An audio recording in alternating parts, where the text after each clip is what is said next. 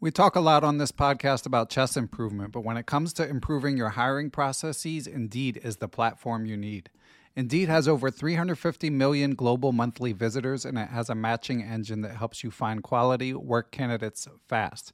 You can use Indeed for scheduling, screening, and messaging so you can connect with your candidates faster.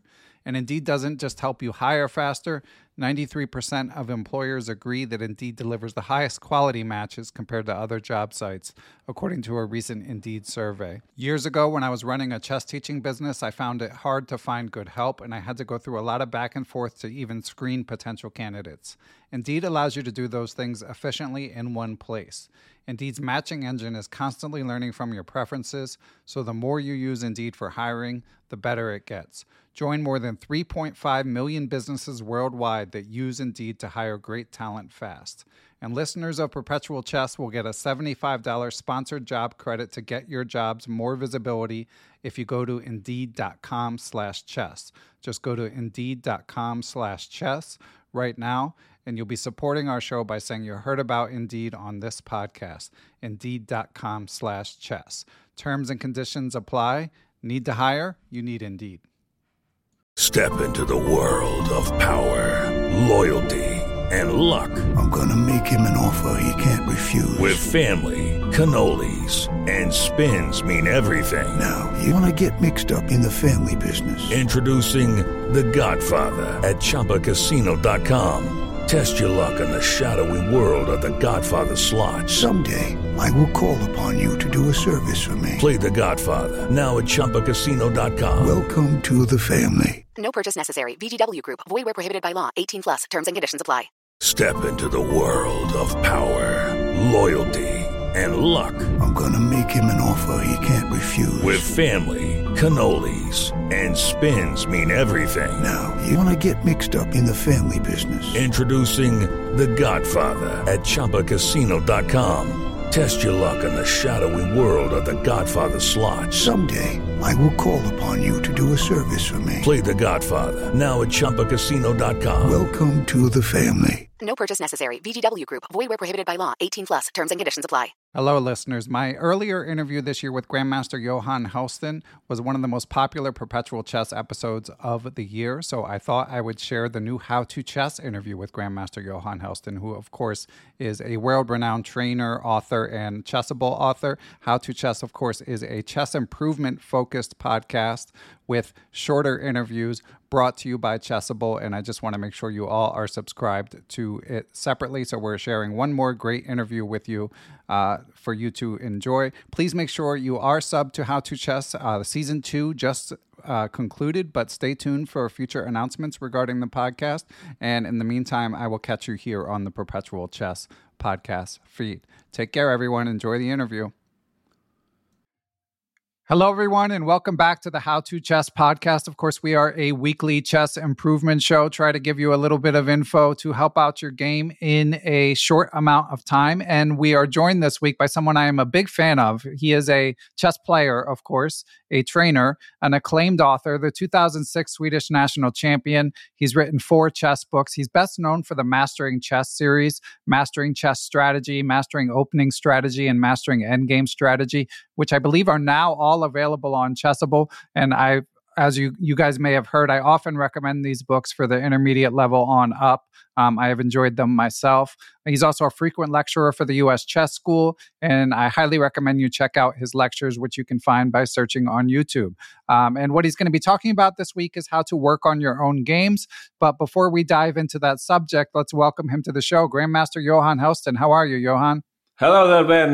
Very happy to be here. Many thanks for inviting me. This is a very famous podcast, so I'm really pleased to be here around. Thank you. And, it will be interesting to talk about this subject, about how to analyze your own games. I think it's sometimes it's a forgotten part. No, we speak a lot about which are the best books or publications about openings or maybe end games, but sometimes we forget that we should probably focus a little more on ourselves, on our own chess, because that's actually where we are most likely to be able to improve. And I mean, I'm not the one who invented this theory. It's something back in the days of Botvinnik, if you remember.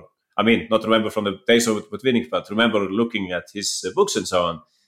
He always highlighted this the importance of working on your own games. And if you look at his games collection, Botvinnik's game collections, there are fantastic comments in that. Back then there were no engines and so on, but still his quality of analysis was impressive, right? Amazing, yeah. And as you say, it has a rich history, the work of analyzing one's own games. But I think that one question that I do hear a lot from people trying to improve is the proper use of engines. I feel like it's a somewhat controversial topic because people, old school chess grandmasters who grew up before engines often will say not to use them just because they didn't use them. But then other people are like, well, this tool is so easy. Why wouldn't I use it to blunder check? So where do you come down on the use of engines when analyzing games, Johan? Yeah, I think this is one of the most complex topics, and I was struggling myself also. I mean, the key problem, in my opinion, is that, you turn on the engine and you get the truth, probably. It's hard to believe that the engine would get it wrong. Only in very complex positions, it might need more time, but usually it will very soon provide you with the right move. So, okay, it's interesting for you to know that in this or that position, knight f6 would have won the game instead of knight g5.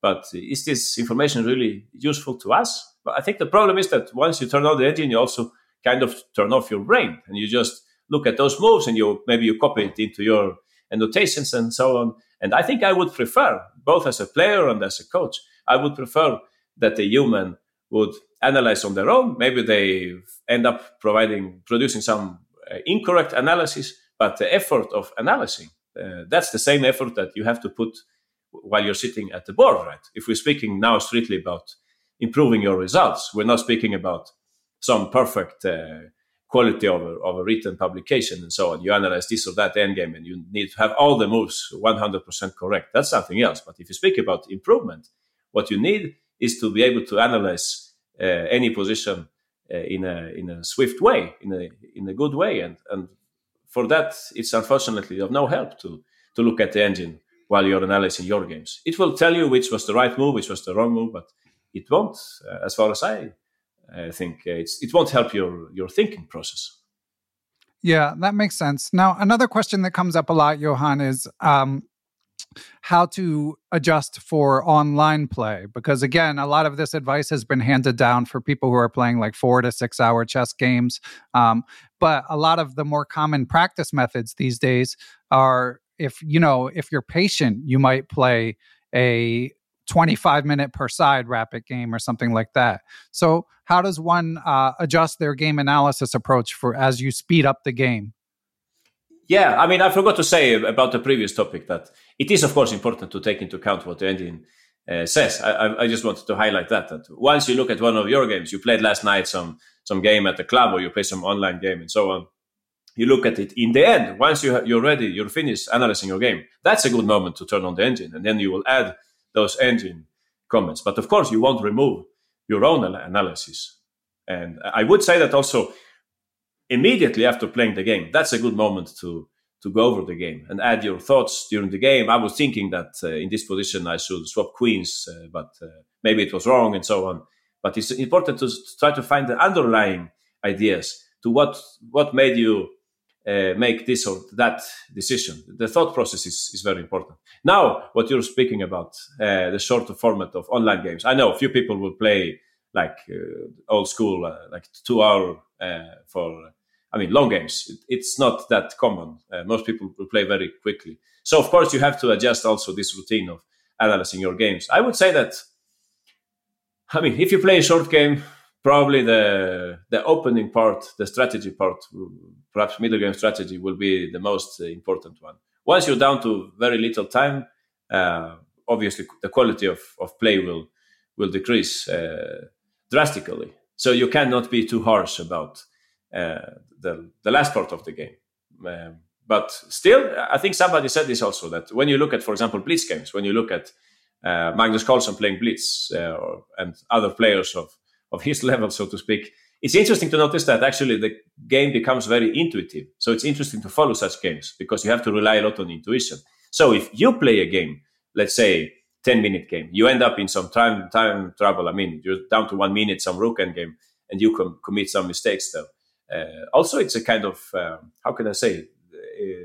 it's a way to see, like an exam. You can see how you're dealing with your intuition in the end game, how well developed it is. So in a way, it's also interesting to work with the faster games, because it will be like a diagnostic of your intuitive play also, because simply you don't have too much time to look into all the details. So in that way, I think it's also interesting to work with those faster games, but you cannot be too harsh, of course, as for the quality. Okay, and I guess you wouldn't spend as much time on a faster game as you would a slower one. Exactly. Yeah. And Johan, obviously you're a trainer in high demand. I know you work with a lot of students, and I'm sure you look at their games when you do this. So what are the most common kind of recurring mistakes you see, whether they be of sort of a straight up chess dimension or more of a psychological one? You mean mistakes being committed during a chess game? The types of mistakes, that you see in your students' games. I would usually say that there are three kinds of mistakes. You have the first branch of mistakes, which is like the lack of attention mistake. You blunder the queen, for example. This is horrible, of course, but usually it's not related to chess. Chess skills or chess knowledge. It's more about concentration, right? Which is something which is extremely important in our sport. I mean, if you compare with other sports, of course, in any sport, concentration is important. But if you make one mistake in chess, usually you're lost. It's not like in soccer, where one team can make 1-0, but the other team can later on equal the score. In chess, if you lose a piece, you're more likely to lose another one than to recover that piece, right? Chess is a more sequential game in this sense. So that's why, I mean, concentration is extremely important in our game. And also you can say that if you have, let's say, a game, you play the first 20 moves, it's better for you if your general, precision over these 20 moves, it's like 80% all the time. If you play some moves, like the perfect moves on 5 occasions, but then you play 5 blunders, imagine for yourself, it would be a complete disaster. So it's better to have some kind of even play, if you see what I mean. Maybe you won't play the most fantastic moves all the time, or the engine moves and so on, but you can keep the game on a high level, avoiding mistakes. Anyway, back to what we were speaking about. First group of mistakes, unprovoked mistakes, like blundering the queen or not seeing that tactical motive. The second mistake, I would say, when you forgot about something that you should know about. It could be something about the opening, that you should play for d5 against the Grunfeld to create a passed pawn. It might be that in the middle game, if you have an isolated queen's pawn, don't swap too many pieces. That would be like a typical mistake. Probably you studied this, but maybe you forgot. You didn't keep this in mind. And in the end game, for example, I put my rook in the wrong place regarding the passed pawn of my opponent and so on. Things that you should probably know, but maybe you didn't apply them over the board. And the third group is simply where you didn't know. You got into some position which you didn't really know about. And so it's a lack of knowledge. So you have to work more on basics, no? You have to work more on going over chess books and so on. So I think these are the three different groups: unprovoked mistakes, lack of applying existing knowledge and skills, and the last one is simply lack of knowledge, which is, for a coach, it's the most, forgivable group. If your student makes mistakes of this kind, they didn't know how to defend the rook and bishop versus rook. All right. I mean, it's not so easy to figure this out if you don't know it. So, that would be my answer.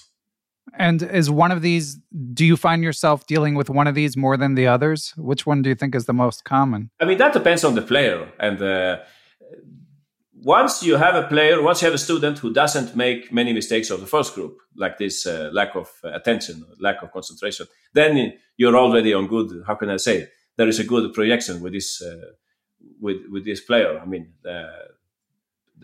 you can expect that this player will have a lot of success later on. And when they only make mistakes because of lack of knowledge, I mean, it's easier for you as a coach. Then you know that you simply have to show more things. You have to work on more stuff. And on the other hand, this second group, if they forget how to play, how was the opening? If you play the dragon, maybe you shouldn't castle there and so on. If they keep on making the same mistakes, then you have a problem, of course. So I guess all of them appear, but it depends a lot of on the player, right? It depends a lot on the player. Okay.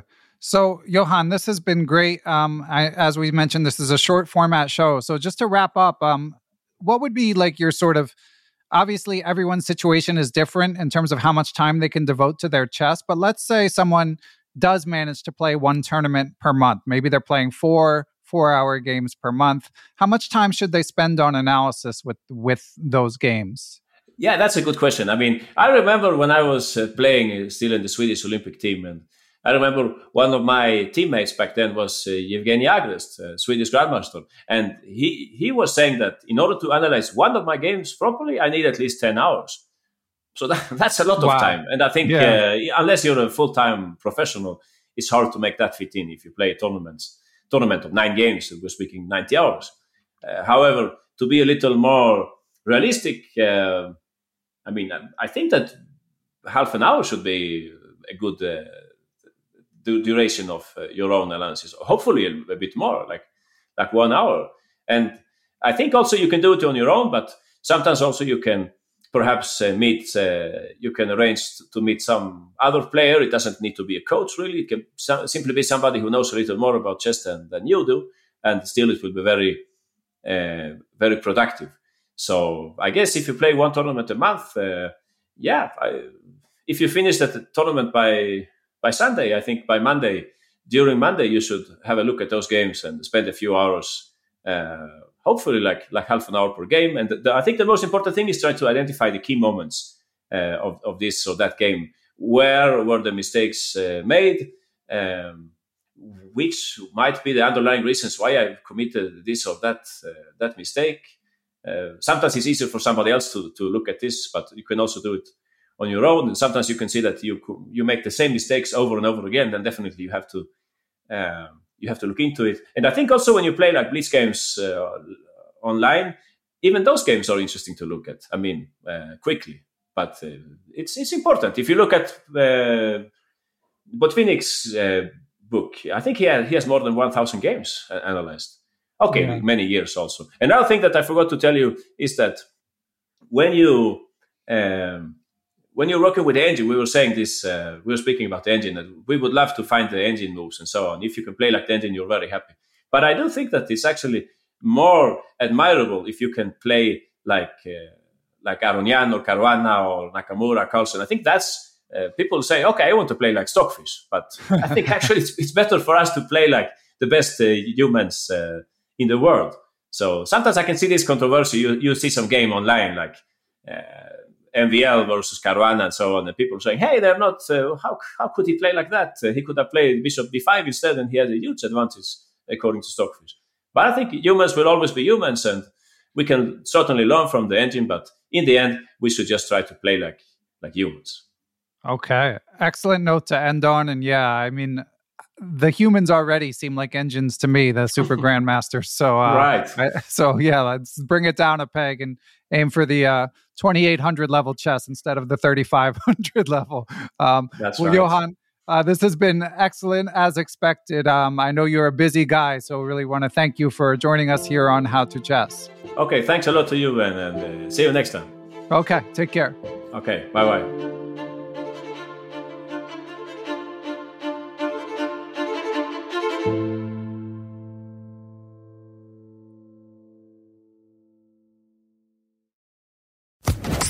Social Podcast Network.